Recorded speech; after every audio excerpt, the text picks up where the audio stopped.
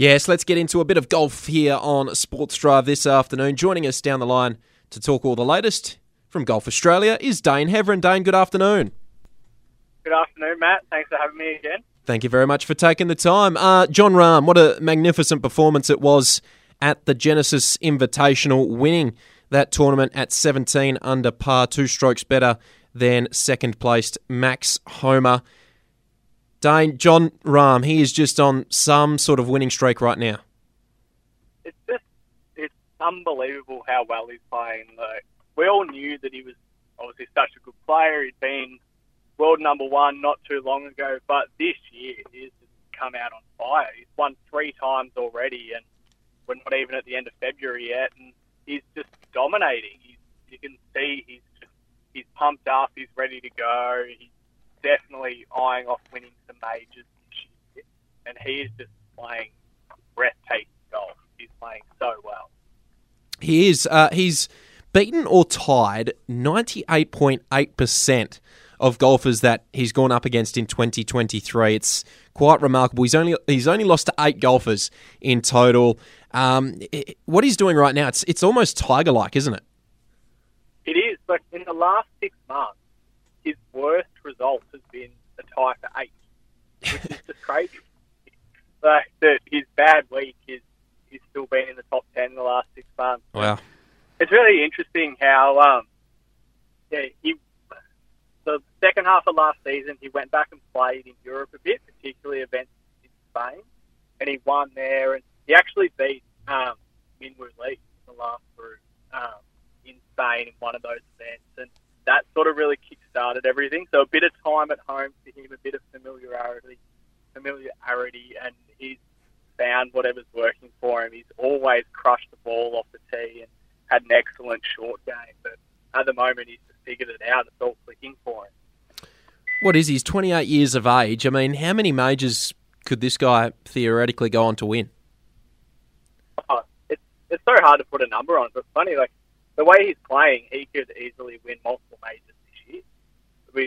We're not that far away from the Masters. It's a bit over a month away now.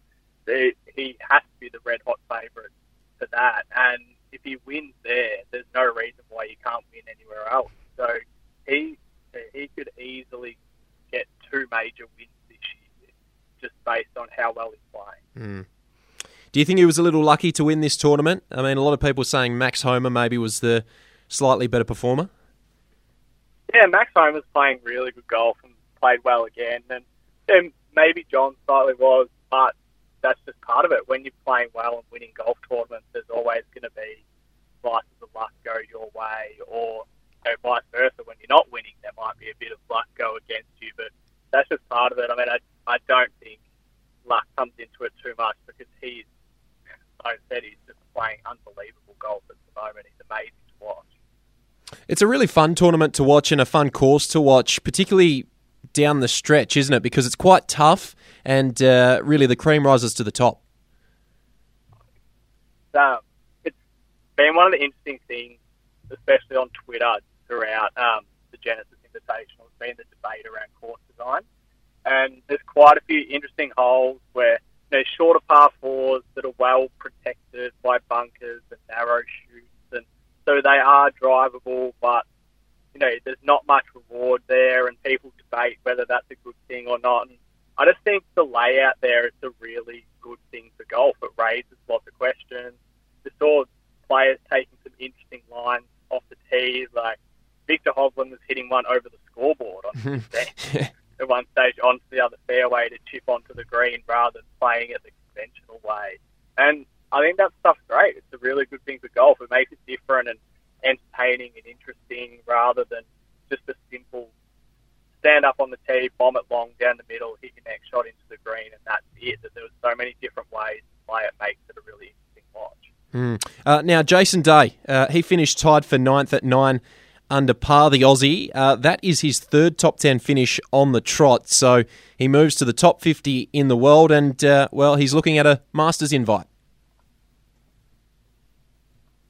Couple of weeks, he'll be in the Masters, which is massive. It's just sensational for Australian golf fans to see Jason playing well again. 3 top 10s in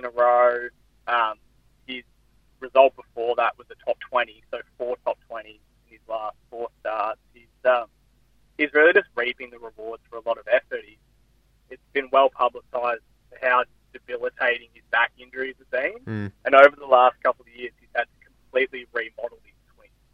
So that's a really tough process, having to relearn how to play the game that he was world number one at, the major champion at. And we saw last year at times that he came out and in the opening round, he'd shoot 65 and be in contention for the lead or be in the lead early. But he would just lose his rhythm with his groove, or his back, lose his groove with his swing, or his back would flare up again and he'd have to withdraw from the tournament, or he'd really struggle just because his back would seize up. So he's having to put in a heap of work to manage his body and get his game right. And it's fantastic to see that it's starting to come together for him with a few good results. And hopefully we can see him back up there again in majors. If he hangs on into that top 50 and gets into the Masters, like, he believes he can win. Like, he's eyeing off a resurgence and wants the second major title. He's moved to number 46 in the world. Dane, what about our other Aussies who did compete in this tournament? Lucas Herbert and Adam Scott, a fair way back in the end. Cam Davis didn't make the cut. How do you think our other Aussies performed? Lucas had a disappointing finish, but played well earlier in the week. Adam Scott just never quite got into it, but it was Adam's first tournament back for a month. He'd been spending his time back in Australia.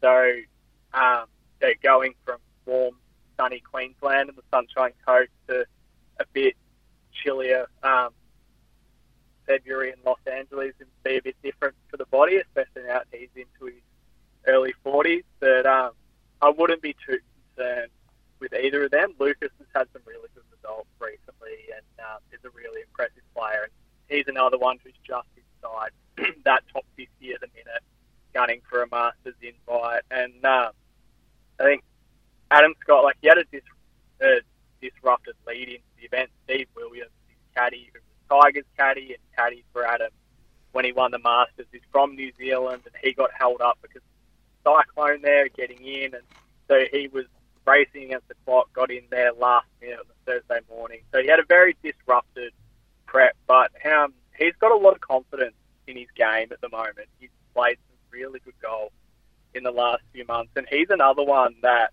he's sort of at an age now that it's now or never whether he's going to really succeed in the majors again, and especially with it being the 10th anniversary of his Masters win coming up, he's really gunning to make sure that he's up there and amongst the contenders when the majors roll around. Now, you mentioned Tiger. He had a pretty entertaining weekend, to say the least. A bit of controversy near Albatross. So what did you make of Tiger's weekend? It's firstly, it's a remarkable effort that he's playing.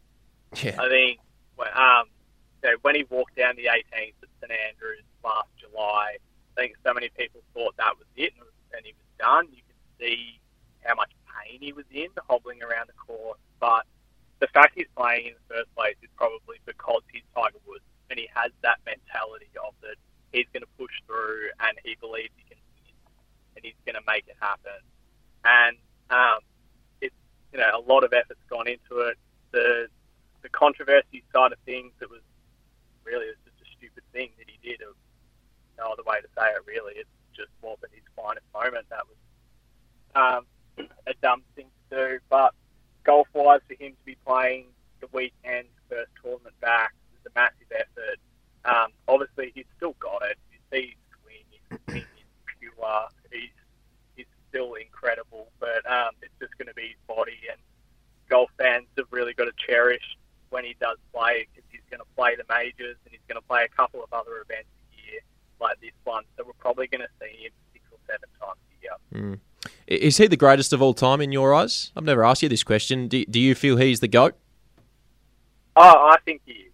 I mean, even though Jack Nicklaus won so many majors and there's been so many other great players, I think no one has changed sport like he has. Golf is what it is because of Tiger Woods. You can't dispute that. And he was just so dominant as a player and game-changing and brought so much interest and money into the sport when he was dominating it. from the late 90s through the 2000s. I don't think you can dispute that he's the greatest. Mm. We're speaking to Dane Heverin here on Sports Drive this afternoon. Dane, a couple more before I do let you go. Brooks Koepka, is he considering a return to the PGA? I'm not sure. It's an interesting one. I'm sure people who love golf have been tuning into Full Swing on Netflix and getting a bit of an insight into what Brooks is like, and he seems like he gets a bit lost when he's not up there and playing well. And I think for some of the LIV guys, this will be an interesting challenge for them, is that they've gone a long time without playing because of their reduced schedule. They start back their first event this week. Some of the other guys have popped up on the Asian Tour and played there, but a lot of these top names haven't played. So I think Brooks, these guys are competitive with each other. They want to beat one another, whether it's LIV Tour or PGA. I think him sitting back, not having played any golf, looking at the likes of Jon Rahm going out and dominating, and he's sitting there in his lounge room thinking, I can do that. I can beat these guys and be better than them. So who knows if he's thinking or he's regretting his LIV move, but it might be motivation for him. Okay, and before I do let you go, what's happening here from a local perspective in Australian golf? We had David Micheluzzi win the Players Series event in Sydney yesterday. He's a really promising player from Victoria. He was one of the top-ranked amateurs in the world before he turned professional a couple of years ago. And then his professional career was really stunted by COVID. He didn't have anywhere to play outside of Australia just because the pandemic came at a bad time for him, and he really battled with some performance anxiety and turned it around. But this is the second time he's won this season. He also won the WPGA at the start of the season back in October. So now he's in the box seat. It's going to be really hard to knock him off to get one of the 3 DP World Tour cards that are on offer for the Order of Merit at the end of the PGA Tour of Australasia season. He spoke about it afterwards that he made a really big call that last year he had the opportunity to go over to America and play the Korn Ferry Tour qualifying school and try to get a card there, but he decided against it to stay here and put all his energy into this season and playing well here in Australia to head over to Europe and get over there, because he said he's like, I back myself to put in the work and perform solidly over a season rather than a week or two shootout at the qualifying school where you don't really know what can happen. And credit to him, it's paid off beautifully so far, because he's won twice, almost come top 10 every other week, and he's playing fantastic golf. And the Players Series continues this week. They head up to Hunter Valley, the TPS Hunter Valley, and there's a good field again, especially with the men's players there. They're really gunning for those spots in Europe, and things are really heating up. Yeah, plenty happening in the world of golf, and we're only just getting started in 2023. A lot more to look forward to. Dane, it's been a pleasure chatting on the program this afternoon. Thank you very much for taking the time, and enjoy the rest of your day. No worries. Thank you, Matt. There he goes, Dane Heverin, writer and digital content manager at Golf Australia. I thank him for his time on the show today.